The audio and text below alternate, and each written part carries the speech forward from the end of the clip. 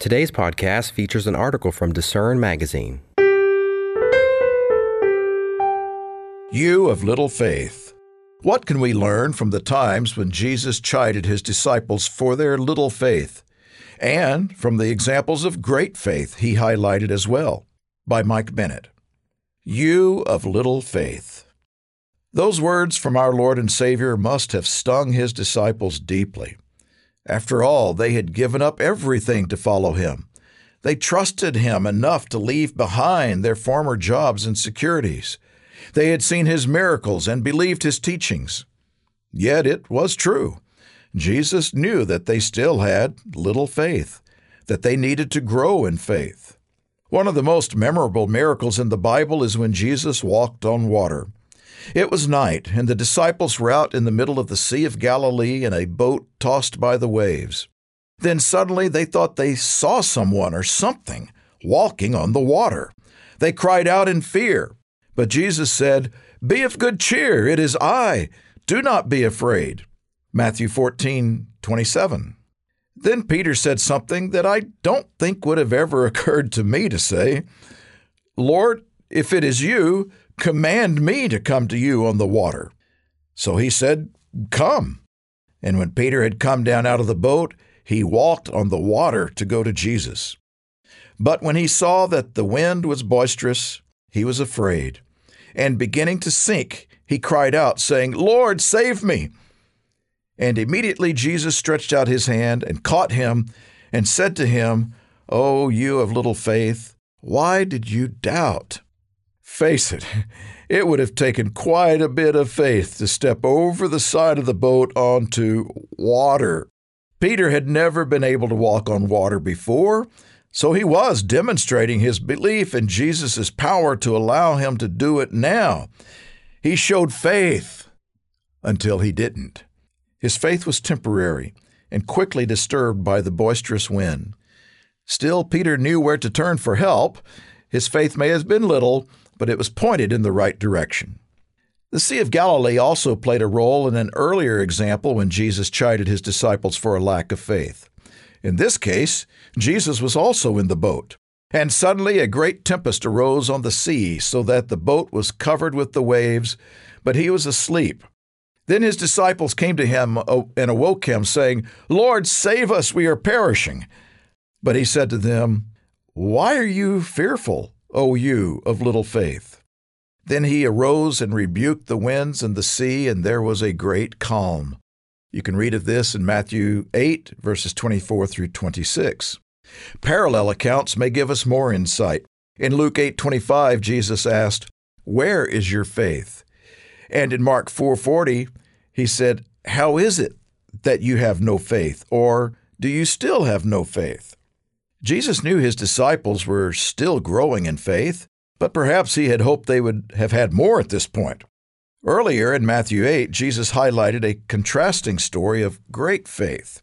A centurion, an important officer in the Roman army, pleaded with Jesus to heal his servant. Jesus was willing to come, but the centurion humbly said, "Lord, I am not worthy that you should come under my roof, but only speak a word, and my servant will be healed." This military man recognized that just as he could order his soldiers to go do something, Jesus could command a healing from afar. He understood that Jesus' power to heal was not limited by physical distance. When Jesus heard it, it says, he marveled and said to those who followed, "Assuredly, I say to you, I have not found such great faith, not even in Israel." Matthew and Mark also tell about the time Jesus and his disciples traveled to the Gentile region of Tyre and Sidon to try to get away from the constant press of the crowds. Jesus tried to avoid attention, but somehow a woman from the area found him. She kept crying out, "Have mercy on me, O Lord, Son of David. My daughter is severely demon-possessed." We read of this in Matthew 15, beginning in verse 22.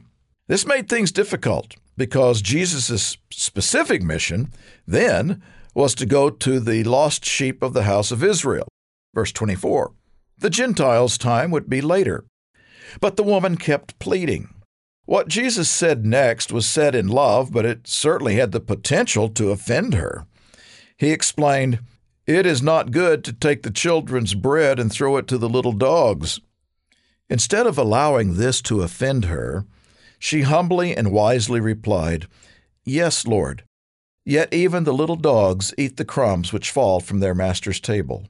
Jesus was impressed with her belief in his healing power and his love.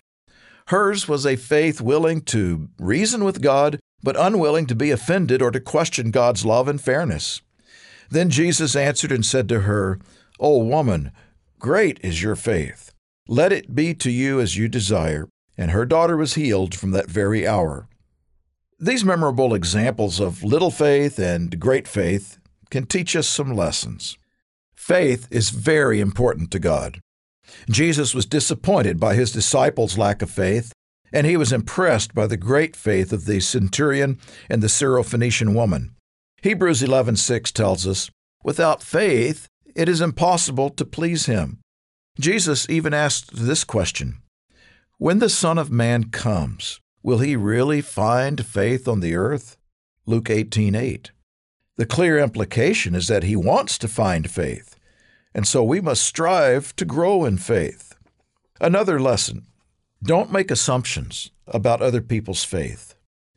It would have seemed logical to expect Jesus' disciples to have had the most faith, and for those from Gentile nations who didn't grow up knowing the God of the Bible to have less faith. But those stories turn those expectations on their heads. And another lesson, if the disciples needed to grow in faith, so probably do we.